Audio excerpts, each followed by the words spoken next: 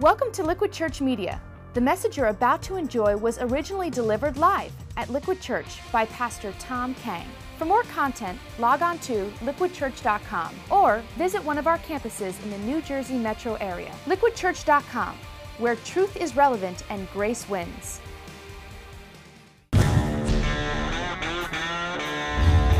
This is a step of faith for us. I hate the outdoors.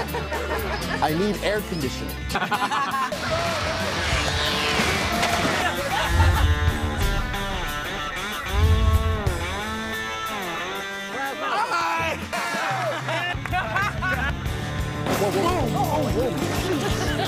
Whoa, it's a crocodile!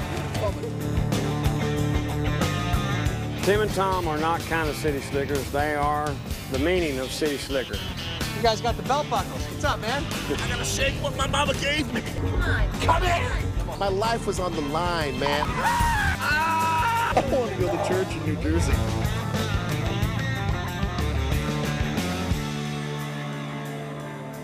All righty, yeehaw, everybody. Welcome to Big Fish Part 3. I'm Pastor Tom, and I want to welcome you guys, each and every single one of you here, those of you watching in New Brunswick and Nutley, as well as our friends online. I am so pumped for today. I'm so glad that you're joining us, because this has truly been an incredibly fun redneck reality series. For those of you that are just coming on board right now, you need to know we've actually been following the life of the Old Testament prophet Jonah, who was sort of minding his own business when one day God says to him, he says, listen, Jonah, you know that Sin City? No, I'm not talking about Vegas. I'm talking about Nineveh, okay? I need you to go to Nineveh and go to that great city and preach against it because its wickedness has come up before me. You see, you guys, you have to understand that Nineveh had like this awful stench in God's nose because of their sheer wickedness. It absolutely stunk. It's sort of like when you drive through Staten Island, okay? And so I had a guy from Staten Island at the last service. Anyways, so guys, here's the deal, okay? God tells his prophet Jonah, go. You need to go. Go and preach against these people right now. Just go. But what does Jonah, this man of God, this messenger of the Lord, say to God? No. There is no way I am going there. N-O, no. God says go, and Jonah says no. In fact, he actually goes so far as to buy a one-way ticket 2,500 miles away, right? God says, go to Staten Island. Jonah says, I'll see you in San Francisco, okay? And let's be honest, before we start judging here or anything like that, we all know a little bit of what that is like, right? God says, go, and you're like, no. God says, go. You need to forgive your spouse. You need to forgive your mother. You need to make right with your friend over there. And you're like, no, you don't know how much they've hurt me. Or maybe God says, go. You need to trust God with your finances. You need to give more sacrificially. And you're like, no, I got to hold on to every dollar I make. Have you seen the economy lately? Or maybe God says, go. You need to ditch the porn, the gambling, the drinking, the drugs. But something inside of you screams, no, I can't do it. I can't live life without these things. God says, go. And you're like, no, it's not happening. Yet, over the past couple of weeks, we've seen that even when you try to run from God, his love for you is so strong. His love for you is so abounding that he'll never let you actually outrun his love. You can run from God, but you can never outrun God. And we saw a little bit of this last week, and we saw it come alive when Jonah actually sailed away from God. In fact, do you guys remember what happened next? What happened when Jonah said no? Yeah, I see some heads there. Let's actually have a quick review. Turn with me to Jonah chapter 1, verse 4 there. Here's what it says. Then the Lord sent a great wind on the sea, and such a violent storm arose that the ship threatened to break up. In other words, things started shaking up here. God said go. Jonah said no. And so God sent a storm to grab Jonah's attention. Question. Did anyone here ever feel like God's trying to grab your attention? Like one day you're just sort of sailing along and up out of nowhere comes this great wind, this violent storm crosses your path and you're like, whoa, God, what is happening here? What is going on? Well, I want you to pause right there in that frame of mind for a second, and I want to challenge you to think a new thought. Like, what if, unbeknownst to you, you were actually headed on a path of self-destruction that was so far out of bounds, that was so far off course, that God deliberately, purposefully, and lovingly was sending a storm in your life to grab your attention? What if, as Pastor Tim shared last week, the storm was not meant to pay you back, but to actually bring you back to the heart of God?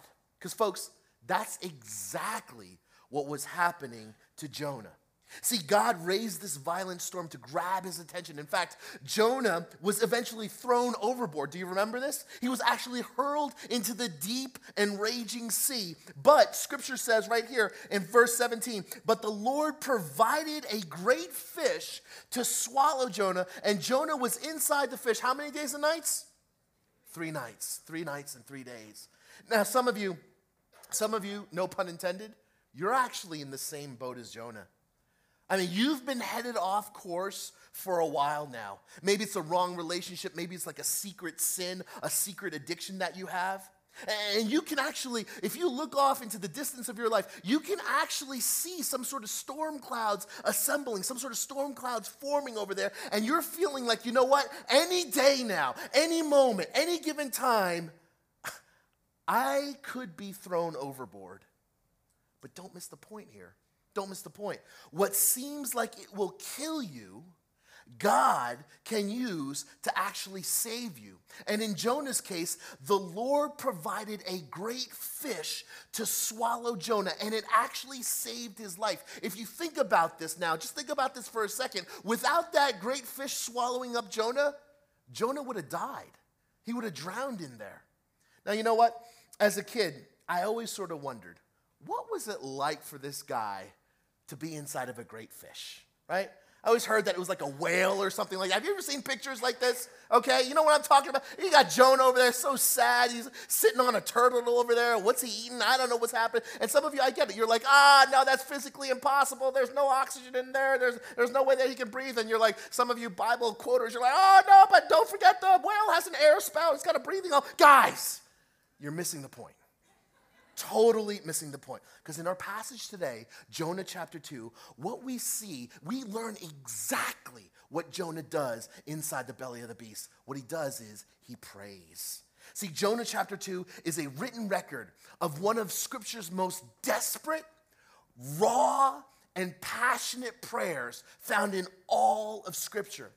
In fact, you need to know this. The entire second chapter of Jonah is actually this incredible Hebrew prayer. It's actually a Hebrew psalm, a poem. It's this passionate psalm, this desperate plea that comes from the heart of someone under extreme distress. And unlike many of our more superficial prayers where we sort of pray for our circumstances to change, here in Jonah chapter 2, we see how a heart-wrenching, soul-searching prayer actually changes you, the heart of the one who's praying, from the inside out. See, today, Jonah's going to teach us how to pray from deep within the belly of the beast. So would you do me this favor? Would you turn to Jonah chapter 2, found on page 644 in your Bibles, and let me share for you this man's prayer, this desperate prayer. Jonah chapter 2, verse 1 says this.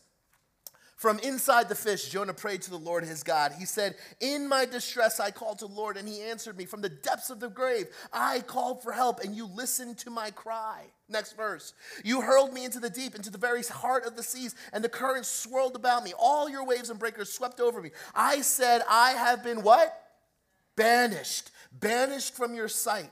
Yet I will look again toward your holy temple. Verse 5, the engulfing waters threatened me. The deep surrounded me. Seaweed was wrapped around my head. To the roots of the mountains I sank down. The earth beneath me barred me in forever. Guys, Jonah's not having a good day here.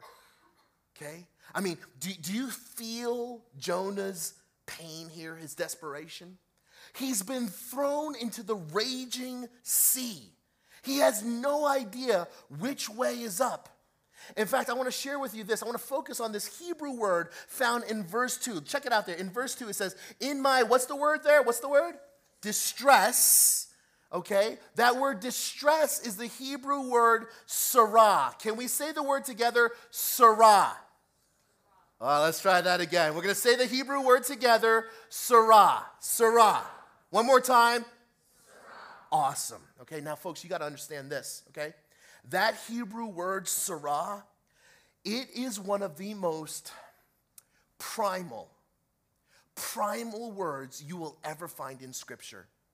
I mean, it is used to describe extreme anguish or distress. It is a word that was only reserved for the most excruciating of circumstances, like childbirth, for instance, okay? A woman in labor with no epidurals, no drugs, just pure sarah.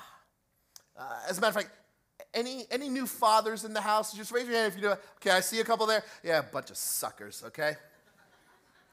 I remember, all right, I got 3 kids of my own. I remember when we were pregnant with our first, my wife was pregnant with our first, and, I'm a little bit of a nerd, so when I prepare for new situations, I read a lot, okay? So I, read every, James Dobson, How to Be a Good Father book that was out there, okay? I spent money on Lamaze classes, all right? I was going to do this. I was going to be a good father, a good husband. I am ready to go. I am going to be my wife's breathing coach.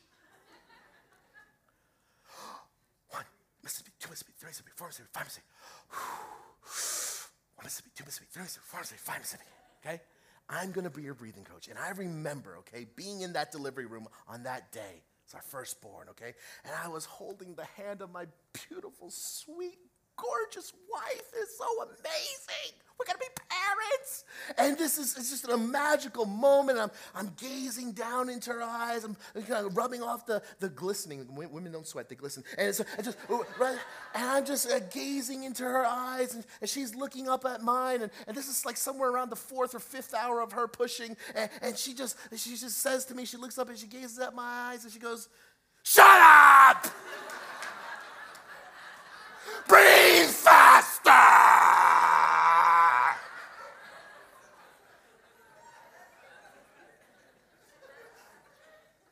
Sarah. In my distress, I call to the Lord. That is Sarah. And you know something?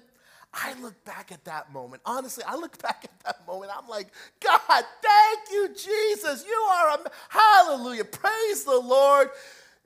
You created, you are amazing, God. Women are absolutely incredible. They're just incredible. Thanks be to God. As men, we will never know that kind of sarah, that kind of anguish in our lives, or at least that's actually what I thought until Pastor Tim and I wound up in those forsaken waters of Oklahoma. Come on in, come on in. I can tell Tom is nervous. He's taking his sweet old time getting in this hole. Spread your legs open wide. Are you serious? Yeah, spread, don't let him come out. Whatever you do. I gotta shake what my mama gave me. Where's his mouth? Where his head is. Kick him. Spread my legs. Get right in there with the side.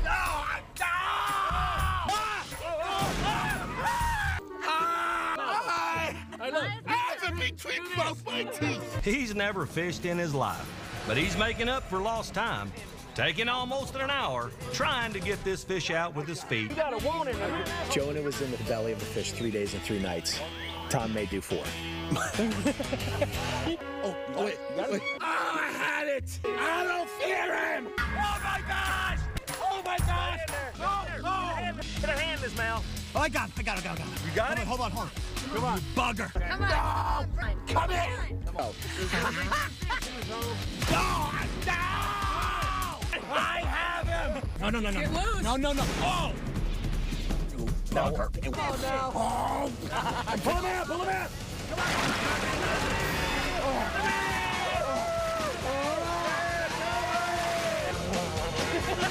That's 21 pounds. I done caught with my bare hands. Yeah, we can clap. That's all right?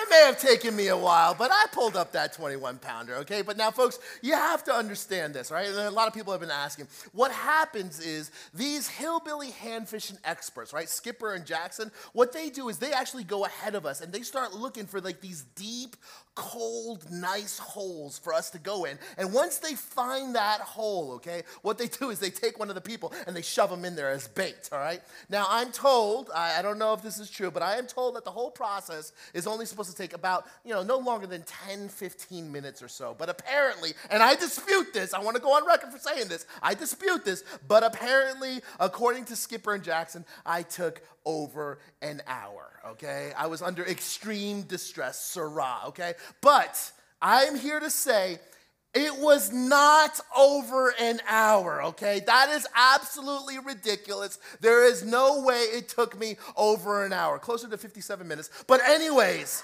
it was not over an hour. But guys, let me tell you why it took me so long. Seriously, okay?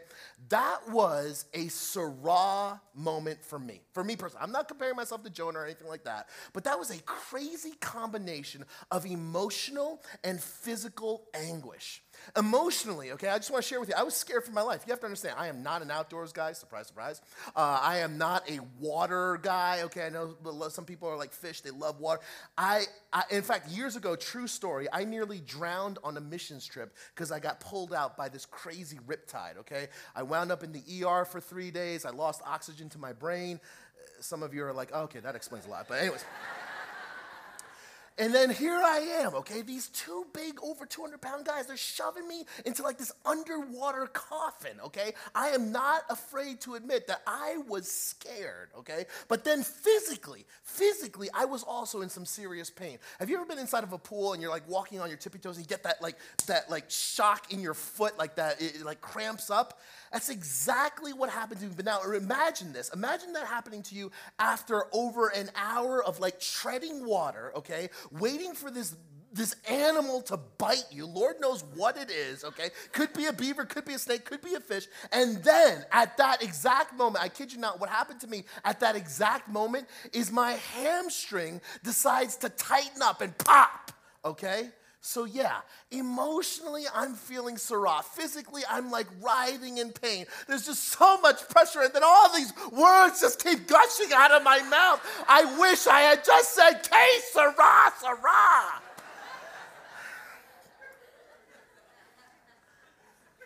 But that's a different sermon for a different day, okay? Because right now, what you need to understand, what you need to see, is the Sirrah moment that Jonah endured inside the belly of the beast. Jonah was under extreme distress. And only when you can feel that distress, when you feel that pain, the distress in your bones, can you then truly appreciate the miracle of how the verse actually ends? Look at the end of verse 2. It says, he said, in my Sirrah, in my distress, I called to the Lord. And let's read this together. Please don't miss this. This is the whole point of the thing. Let's read this together. He what? He answered me. Now, guys, just pause for a second and think about that. I called to the Lord, and he answered me. Can you grasp, even for a few seconds, what it means that you and I actually have the ability to call on the God of the universe, the one who hung the stars in the sky, the one who actually designed every single grain of sand, who put together every cell in your body? Did you know that you can call to him, you can pray to him, and he will answer you? God will answer the prayer of Sirrah. God hears the cries of his people, no matter how deep or dark their despair may be. But honestly, you and I, we don't really believe that, do we? Let's just be honest, it's okay. It's okay. Honestly, let me ask you something. Do you believe, truly, that if you pray, God will answer? I mean, do you believe in the power of prayer? In fact, it reminds me of the story, when we were down in Oklahoma, of the small town church. actually in Oklahoma. I don't know if it was near some of the watering holes that we went to, but there was a small town church in Oklahoma, and across the street from it, you never guess what came up across the street? Strip club. Okay? Strip club opened up right across the street from the small town church. All right? And that got that pastor really up in arms. I mean, he was really upset. You know, he's objectifying women. He had daughters of his own. You know, it's just debauchery, lewdness, wickedness, all this stuff. So that pastor, he did the right thing, right? He got together some members of the church, some of the elders, some of the deacons, some of the board members. Guys, we need to pray. We need to lift this up to God. Let's pray. And so they all got together, and they had like these all-night prayers, right? Day after day after day, week after week. It turned into months after months, praying that God would take this away, God would take this away. And it doesn't really happen here in New Jersey, right? Electrical storms. I never even heard of anything like that. But I guess they have electrical storms in Oklahoma. Would you believe, I kid you not, what happened after months and months of these guys praying that God would do something, take away this strip club? There was an electrical storm. A bolt of lightning shot down from the heavens, landed right on that strip club, burnt it to a crisp, gone. Okay? Check this out. The story goes. Here's the deal. That bar owner, that strip club owner, he got so upset. He knew what was going on in the church across the street. He actually took the church to court. And so there he is, strip club owner and a pastor. And he says, no, you know, damage has been done. It's because of you guys. You were praying to God, and God struck down my bar, and now I have no place to live. I got no business. You need to pay me back. And the pastor was like, oh, wait a second. No. We were just praying. These are just harmless prayers. It wasn't our fault. You can't blame us. It's not my problem. It's not our fault. I don't know how this happened. And the judge is just like, this is really interesting. On the one hand, I have a strip club owner who believes in the power of prayer. And on the other hand, I got a pastor who doesn't. Guys, makes you wonder, right? Do you really believe God answers prayers? I'm not talking about Pastor Tim's prayers or, like Billy Graham's prayers. We know that God answers those, okay? But do you believe that when you pray, not Billy Graham, not Pastor Tim, but when you pray, when you cry out to God in distress, that he'll actually answer your prayer, that in your moment of Sarah, God will actually answer you? Because here's the deal, right? If we're honest, I think we all want to believe that. I think we all know we're supposed to believe that. But the truth is, we don't always feel like that's the case. And the reason why is not because God loves you less. It's not because he's not paying attention to you or because he doesn't care about your prayers. No. The reason why it feels like God's not answering our prayers sometimes is because a lot of times we only have eyes for one specific type of answer. You know what I'm saying here? But the reality is God's answers are sometimes always so much bigger and broader and deeper than anything you're possibly looking for at that given moment. I like the way Craig Groeschel, he's a pastor of Life Church down in Oklahoma as well, and he put it like this. He says this: prayer should not be about getting God to do what we want. Instead, effective prayer is agreeing with what he wants. Guys, you need to think of it this way. God always answers Sarah prayers. You pray a prayer of Sarah, you pray a prayer in extreme distress, I need to guarantee you need to understand, 100% guarantee he will answer that prayer. But the answer always isn't in this change of circumstance. Sometimes the answer comes in a change of heart. See, for instance, I want you to just take a look at how this passage ends today. And you tell me, if the person that we're dealing with right now, if the person that we read about, tell me if he sounds like the same person who earlier said no when God said go. See if you can spot any sort of heart change taking place in the belly of the beast. Look at verse 6 here. It says this: but you brought my life up from the pit, O Lord my God. When my life was ebbing away, I remembered you, Lord, and my prayer rose to you, to your holy temple. Those who cling to worthless idols forfeit the grace that could be theirs. But I, with a song of what? What's the word there? But I, with a song of thanksgiving, will sacrifice to you. Guys, does this sound like the heart of rebellion to you? Does this sound like the same guy who was running fast and furious away from God in the chapter earlier? No way. Not even close. I mean, this Jonah in chapter 2, inside of the belly of the beast, he actually sings songs of thanksgiving, blessing God for what he's done. Check it out. This is how it ends. What I have vowed, I will make good. Salvation comes from who? The Lord. And why? Because God answers the SOS by changing the heart of the one in distress. One more time. God answers the SOS by changing the heart of the one in distress. It's what God loves to do over and over and over again. From the fiery, fishy, prophets to even Jersey preachers who could use a little soap in their mouth. To everyone in between. God answers the prayer of distress by changing the heart of the one in distress. I'm going to go live here for a second. I want to take a little bit of a gamble. I am not one for, picking scabs or anything like that, but I just kind of prayed through this, and I feel like this is the right thing to do. I wanted to share with you live. I want to go live here for a second. I want to share with you some of the things that I feel like God has been teaching me personally over the past couple of weeks, especially in light of, my sort of epic high-definition meltdown on national TV that's now archived forever and ever, okay? I'm talking about me cursing on TV, okay? I want to share with you some of the things that God has been kind of walking me through.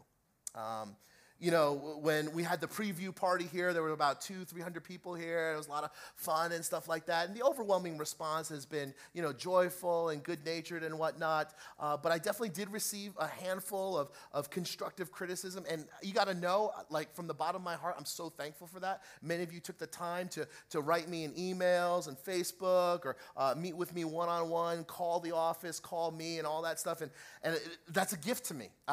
Quite frankly, there were things that I needed to hear. And they were true things, they were right things, and that was all great, and that is a gift to me. I needed to hear those things. Awesome. Like anything in life, though, there were some, things sprinkled in there, peppered in there, that were like a little bit, it just crushed me. Some of the things, so a couple people, questioned my call into ministry.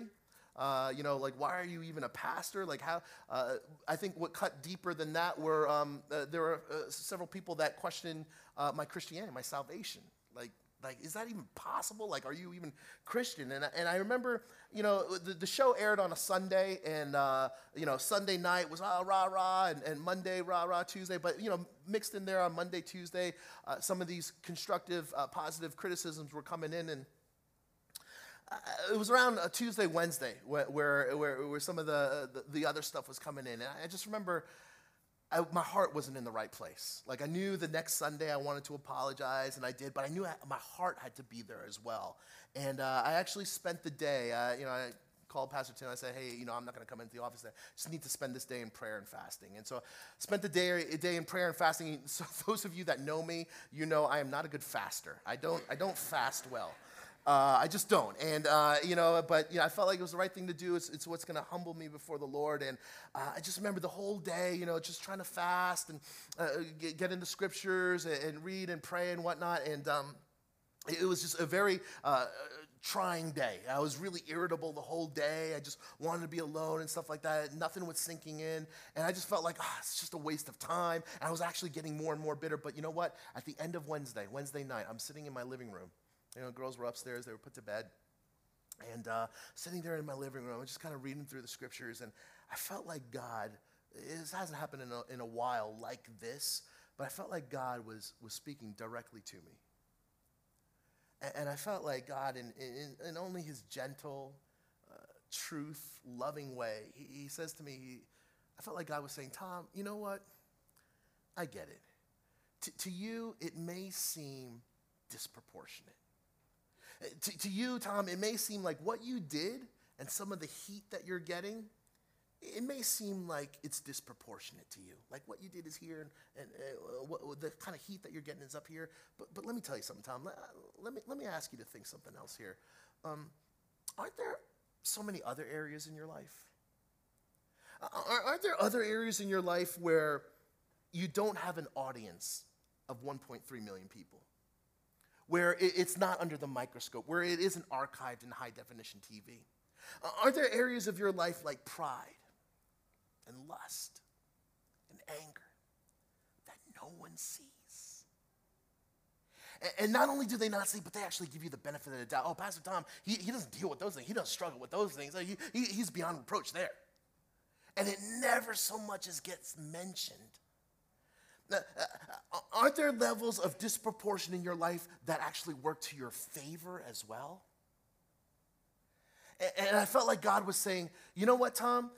It may seem disproportionate to you here, but there are other areas where it's also disproportionate and it works to your favor. So like, would it be okay if me and my sovereignty, if me and my love actually sort of played with these two things a little? Would that be okay with you? I was reminded of this passage in Scripture from 1 Timothy chapter 5 where it says that the sins of some men are obvious, reaching the place of judgment beforehand. The sins of others trail behind them. I felt like God was saying to me, Tom, you've actually got both. So would it be okay if it seemed a little disproportionate to you here because of the disproportion here? Would that be okay with you? And I just remember getting on my knees and saying, yes, Lord.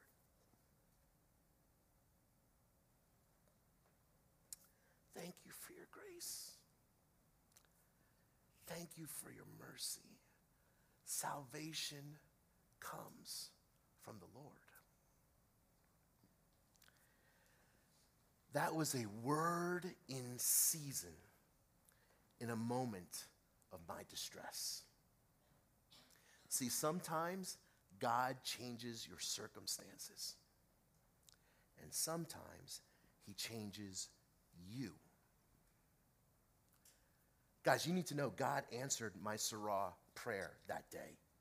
Not by magically turning the clock, not by miraculously erasing everyone's DVR, not by miraculously changing the circumstances, but by clearly changing my heart and helping me more vividly see my need for his grace continued every day in my life. He answered my Surah prayer by reminding me, just like he reminded Jonah when he was in the belly of the beast, that there is nothing I can do to save myself.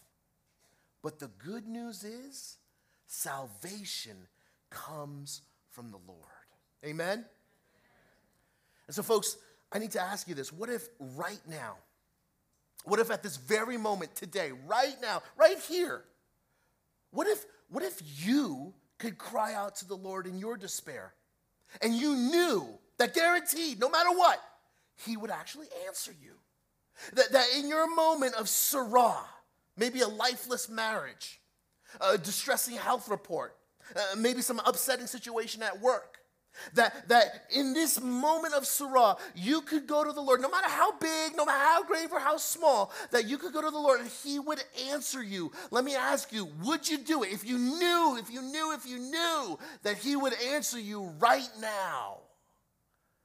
Well then, guys, what is stopping you?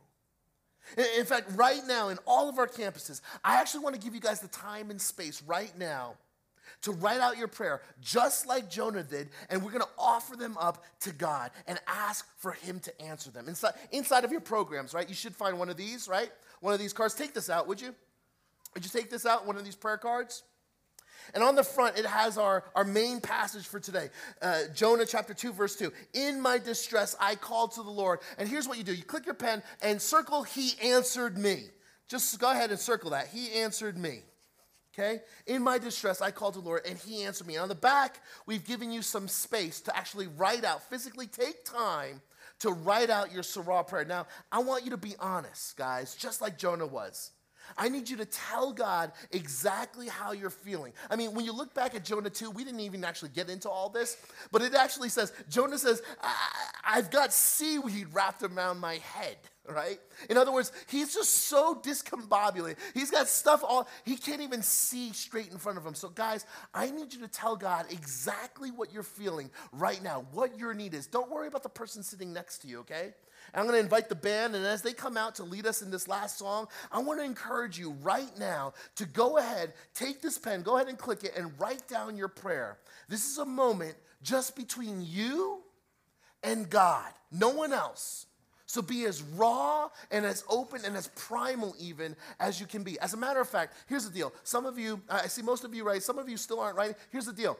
If it takes you more than 5 seconds to think of what your prayer should be, you don't get it. You're already filtering things. You're already trying to micromanage your own spirituality. Sarah prayers come right from the heart. They come from the gut. Help! I'm in the ocean. Help! What is that prayer for you guys? What is that prayer for you? So right now, I'm going to go ahead and I'm going to ask you to go ahead and write that down. We're going to take a couple seconds here. Be open and honest.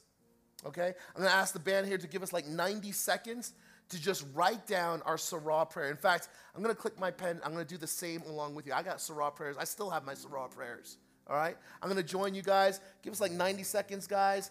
And let's write our Sarah prayers together. We're going to offer these up to the Lord. Let's write. Thanks for listening to Liquid Church Media. If you were inspired or challenged by today's message, we hope you'll tell a friend. For more content, log on to liquidchurch.com or visit one of our campuses in the New Jersey metro area. liquidchurch.com, where truth is relevant and grace wins.